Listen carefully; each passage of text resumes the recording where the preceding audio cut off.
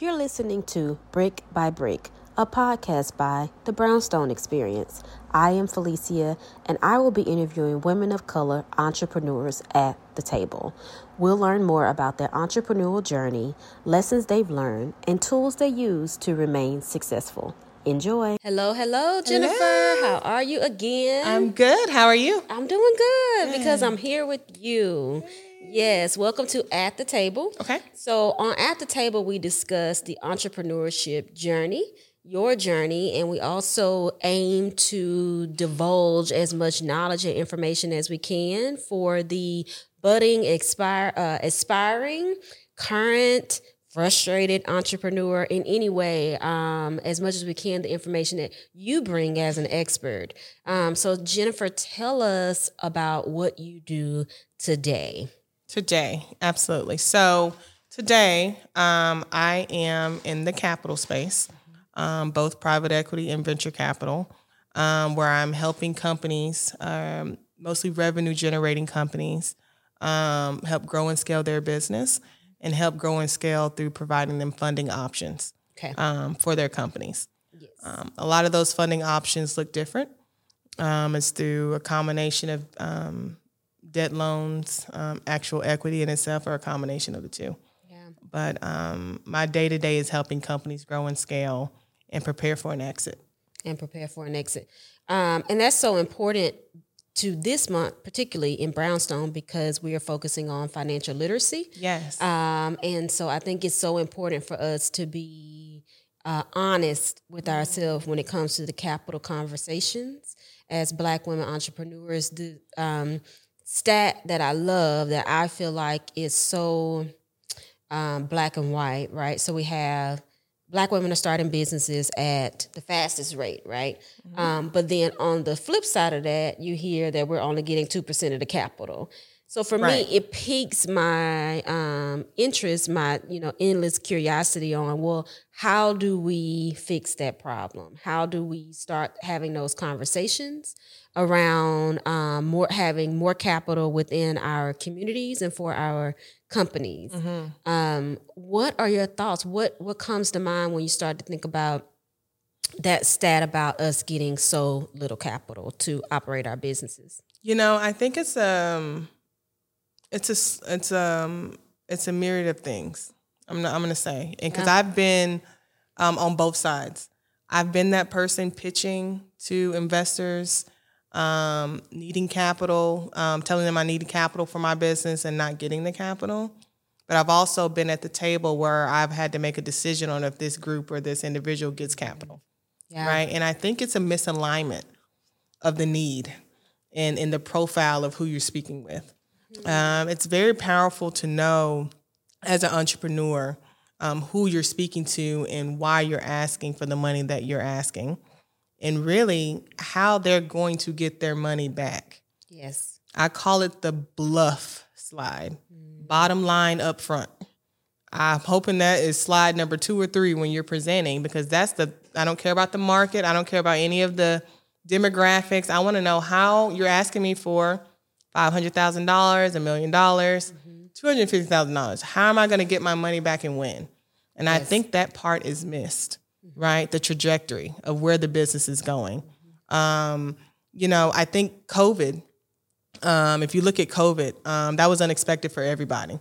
And I think a lot of businesses either thrived during COVID or they didn't, and I think understanding that your team structure is very important to investors is a start, because we are investing in your team. Because if a pivot needs to happen, Lord forbid we get shut down another 2 years. Mm-hmm. If a pivot needed to happen and we gave you money, are you going to be able to sustain the pivot? Mm-hmm.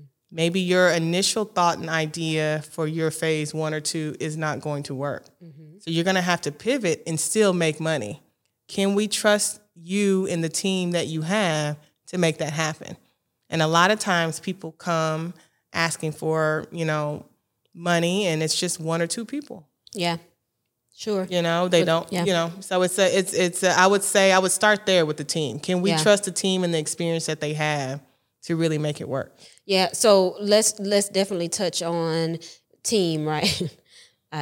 Sorry, I'm thinking there's no I in team, but a lot of us are solo entrepreneurs, right? Sure. And so what does it look like? And then you also hear that people buy into you, right? One of the sort of frustrating things for me is the social media, well, people, you have to be out front. But at the end of the day, is that going to get capital to your business by being performative online? Right. I think that's a question that we should ask ourselves while we're building businesses. What would you say to the solo entrepreneur when who's building a business and what should be their first hire? How should they look at the future of building a team? I love this. And I love starting from ground zero. I wouldn't say ground zero, but starting fresh, right? Because the reality of it is everyone that started a business doesn't want to be a big business. And that's okay. There's some people that have started a business to be able to have partnerships or resources that they use depending on the type of work that they're doing, and that's very much appropriate.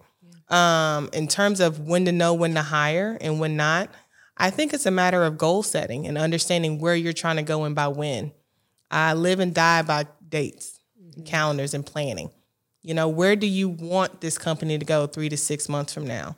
And what are you projecting you're going to need 3 to 6 months from now? What is your biggest pain point? Is it marketing or is it sales? What is your biggest pain point? So good. Yeah. Where's your biggest pain point? And just really being able to, and how much money are you, revenue generating? And if you're not making any right now, okay, what do you need to get to be comfortable to hire a resource? And maybe this resource is a freelancer. Maybe this is not a full-time person that's there 40 hours a week.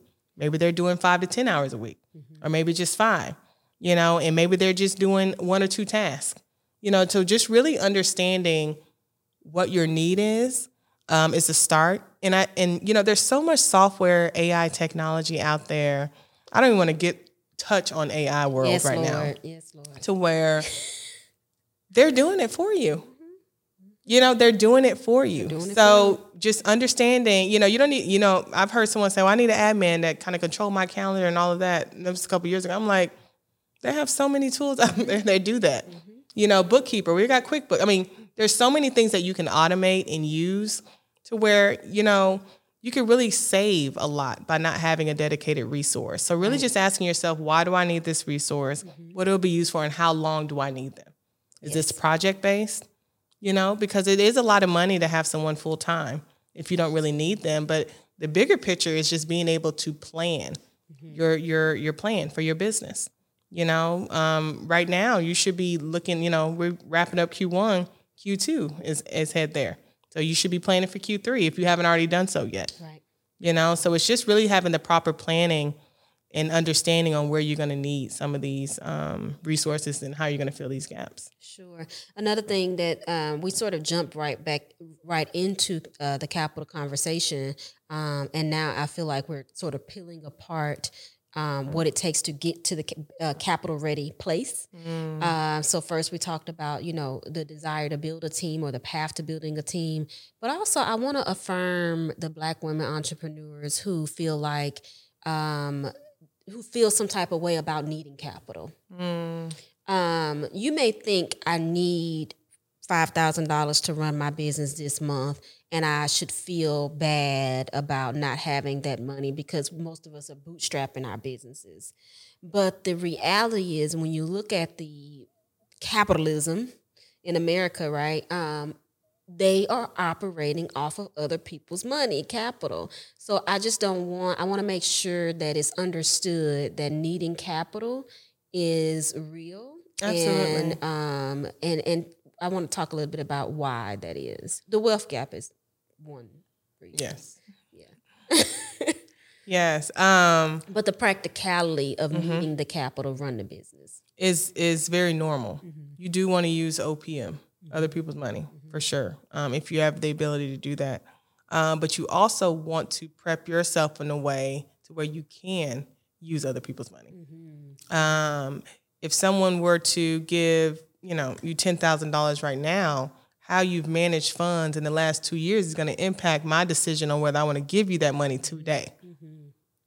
not how much you've made in your business. I could love the idea and love you today, but how you manage funds in your life in general. Yes. That matters, and I think what we should be more aware of as just entrepreneurs, but specifically Black women, and why that, and I'm not saying that that's just a Black, woman's thing, but just on my own personal experience where I had to do a lot of deep digging, right, before I even got in this space, is that how you manage funds and how you get by up until a point to where you're asking, people want to know before they give you money. And I think that is a very practical thing. And I think it's a responsible thing, you know? I mean, and I think a lot of that history on how things are managed and where funds were used, too much here, kind of tells the story about the person.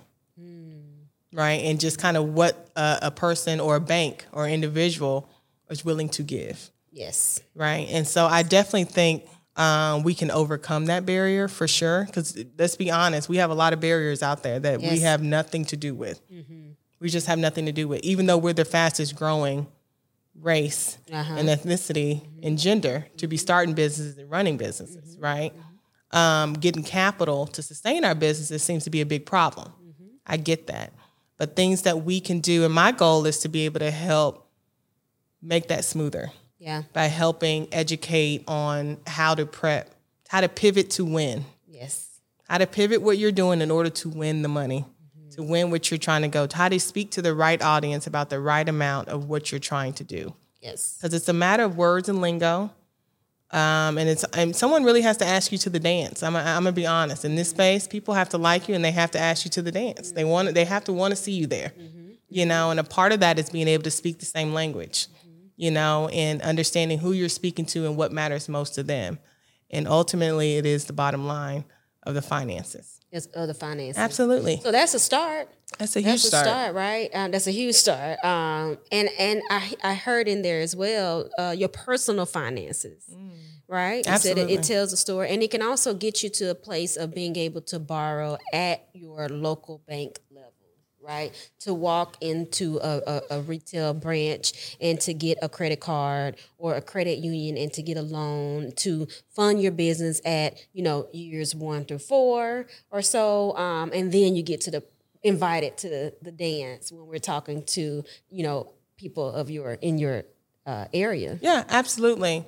And I would say the traditional way is the most hectic way, which is the banks, right, especially right now. But yeah, you do have the foundation. You have accelerators, you have foundations, you have family offices, you have just people that angel investors, I would call them, venture capital groups. There's so many avenues to go about asking for money. It's just about what approach is best for them with what you have. How do you present to them to where it resonates with what their expectation is? Yes. That's really what the goal is. And that's really the song and dance that you're doing. You're trying to figure out, okay, well, I'm talking to Angel Group. Okay, now I have to, this looks a lot different than talking to this grants and foundation group. You know what I mean? This looks a lot different talking to this audience. So being able to pivot those to win those opportunities and win multiple. My goal is to educate you enough to win multiple avenues. You need a whole bunch of channels of money, if you can. You don't have to just go through one channel. So I think it's a lot of education in that, but I think it's a lot of just really, explaining businesses in a way that resonates to the investors that are really looking to invest and provide you capital for your business. Yeah, I've heard I've heard before, I won't say a lot, I've heard before that there's a disconnect, or I would say a moment of uncomfortableness when we walk into rooms and the investors don't look like us, right? So it helps to have you sitting at the table, right, to hopefully, help to calm those nerves sometimes. Do you think, how do you think that affects our experience when we walk into the rooms and the investors don't look like us at all? Well, they can't relate. That's the first thing I'm thinking, because most of the times we have products that resonate to us. With us, yeah. And I'm saying products because that's my space. But it could very well be whatever. Yeah. And whatever we're doing, it may resonate with us culturally. I mean, I've had a bunch of women come to me with hair products. And they go into a room full of white male investors. They're like, they ain't gonna invest in me. They don't even understand so I think it's a matter of, it's important to have representation in the capital space, period. Yeah. And it's also important to have representation in everything we do. But the reality of it is we have a shortage with whatever we do. That's right. There's $1 trillion a year being spent on products, and we are not at the table deciding what products go at the shelves. Yes. Have you thought about that? So there's a shortage everywhere. So you're going to have to really, and when I talk about steadfast and really stand in your superpower and being confident with what you're bringing, and validate yourself before you even go in there. You are enough. What you have is enough. Your job is just to find the right match. Yes. Right? And sometimes the right match comes after match number 55. Nobody gets it very seldom do you get it on your first ask, and that's okay. But we also have to be humble enough to go back to the drawing board, right? To take the critiques, go back to the drawing board, try to fill those gaps to improve, to wake up with enough strength to continue the journey. Yes. Something that came to mind when you just mentioned, not deciding what's on the shelves and moving into larger spaces was the Miele deal, right? She's not the first one, but she's the most recent, I think, that comes to mind. And I had a couple people reach out to me and say, I want to know what you think about the Miele buyout. And I was honored that they would reach out and ask me what I thought about that, because I looked at it as an opportunity to educate on the importance of taking a deal like that, because I think a lot of us felt like it was a sellout, and I can't understand. I do understand why, but if it's frustrating, why? I mean, do we all have to be in the flea market? Do we all have to be at pop-ups with a table and 2 chairs? Like, why can't we be on the shelves with Suave? And and that's the path in which she's headed down. So what comes to mind when you think about a deal like Miele or a journey of that sort to go from? The first thing is that a lot of people don't understand the terms that were in the agreement and how far removed or not she really is still even today. Yeah. Yeah. Okay. The power of being able to merge or get acquired is to get, for one, you've been working at something for years and someone acknowledges it and wants to pay you for it. That's an honor in itself. A lot of people wish they could get to even that step. The second thing is now this brand that you've been working on is now really about to accelerate, and you're still going to be known as the founder. There's a lot of things that you can level up and move on towards too. Now you can go into speaking. Yes. You don't have to be in the lab putting it together anymore, figuring out this team. You have a company that is partnered with you to ensure that they can handle that, right? So I think the blessing in that is really having the help and someone recognizing you've done a great job. I want us to work together. Yes. Right? The selling out part, I think people, there are people that start businesses to build legacy and keep it around 100 years. And there are some people that start businesses with an exit. I think she had an exit in mind, and I think it's smart. Yeah. She knew that she was either going to merge, get acquired, or go public, one of the three. And she chose a route, and that was her strategy. Yeah. And I think that more companies, more entrepreneurs should look at what their strategies are to figure out, why are you doing what you're doing? Absolutely. That's Passion right stands behind a lot of people, and I think it's great. You definitely have to have that to get up. But when you're really coming to the table, and I think that's what gets a lot of entrepreneurs upset when they don't get capital or don't get because they have a lot of passion. I've been doing this and that. It's hard to measure passion. There's no metrics for that. Right? So when you think about why you as an entrepreneur are setting up this business or why you're operating the way you are and that strategy, it's because you should have an exit in mind. Because the world is evolving. It is just evolving. What at one point we needed people to do things. We don't necessarily. Yeah. Some people are even checking out their groceries at the cart. Yes. In the stores. Yes. Right? So things are changing. And so being able to keep up with the change and get to a point to where what you're doing or building is attractive, it's an honor. It's an honor, yes. So I definitely hear, I definitely hear understanding what your goal is. Do you think that that's necessary coming into it? That you should have an understanding, or just when you recognize, right, the awareness part, when you recognize that, okay, I am building something to exit, or I am building something to create a legacy, then you need to get clear on the terminology and the education behind it. Yeah, I think that you should do an assessment of some sort prior to stepping into starting a business, because you really don't know what the gaps are in the industry or in the world we're in right now. Right? I think everyone's goal is to start a business and make money, but how? But how? That why you factor. What sets you apart from everyone else? What is going to be your why you factor? What is your niche? And I think it's important. You don't have to, pay $1,000 for an assessment, but I think you should know as a person, I'm starting this business because I know there's a shortage, or I know that this is an opportunity, or I have this ability, that approach. As far as the exit, that doesn't come right off. Yeah. Sometimes that takes, a year or two. Some people know right off, and for me, I just feel like it's whatever is in you to do. I don't think always have to be magnified to be the biggest business of Fortune 500.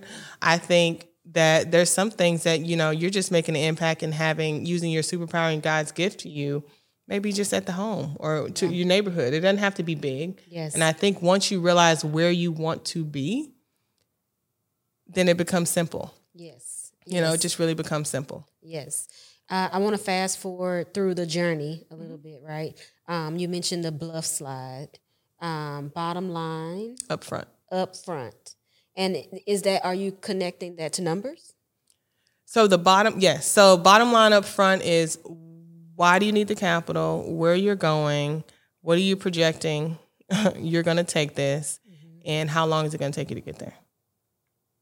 The bottom line up front. So I'm sure we'll clip that. That'll be good. The bottom line up front. And that actually, I was educated on that through business partner of mine, Chad Harper.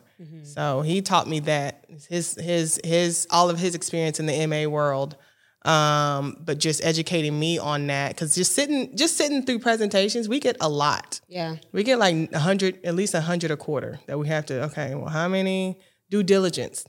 Not even a full due diligence, and then narrow it down to 10 groups, and then it keeps going. And so, really, when you're going through all these decks, you're looking at, okay, what's the bottom line? Tell me what you want, how much, where you're going, where you plan to get there, and how.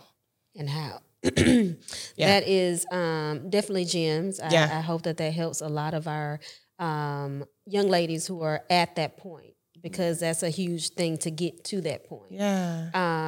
I think I want to ask you for some tools that you would give an entrepreneur that you use to stay sane. And I really mean sane, right? Because entrepreneurship is, I just think it's mentally challenging, especially as Black women. I think that historically it is more comfortable to go to a job every day and work. It's more accepted in our culture. Entrepreneurship is being highlighted, right, because of social media, but the real journey behind the camera looks totally different. So what are some of your best practices or tools that you've used, that you use daily? Absolutely. Just find time to wake up and focus on you. That could be through meditation, that could be through workout, maybe meal prepping, whatever you need to do. And to have a disciplined schedule, like a workday calendar schedule. It's very important through aspects of the day, certain days of the week. Doesn't have to be full of color of different things. I'm a color person, color coordinator, right? So just being able to be disciplined with your schedule, and then also leave room for failure, right? There's some weeks, every week's not going to look the same. Every day's not going to look the same. You're not going to feel the same every day. Part of entrepreneurship and just growing as business owners is really learning the lessons learned.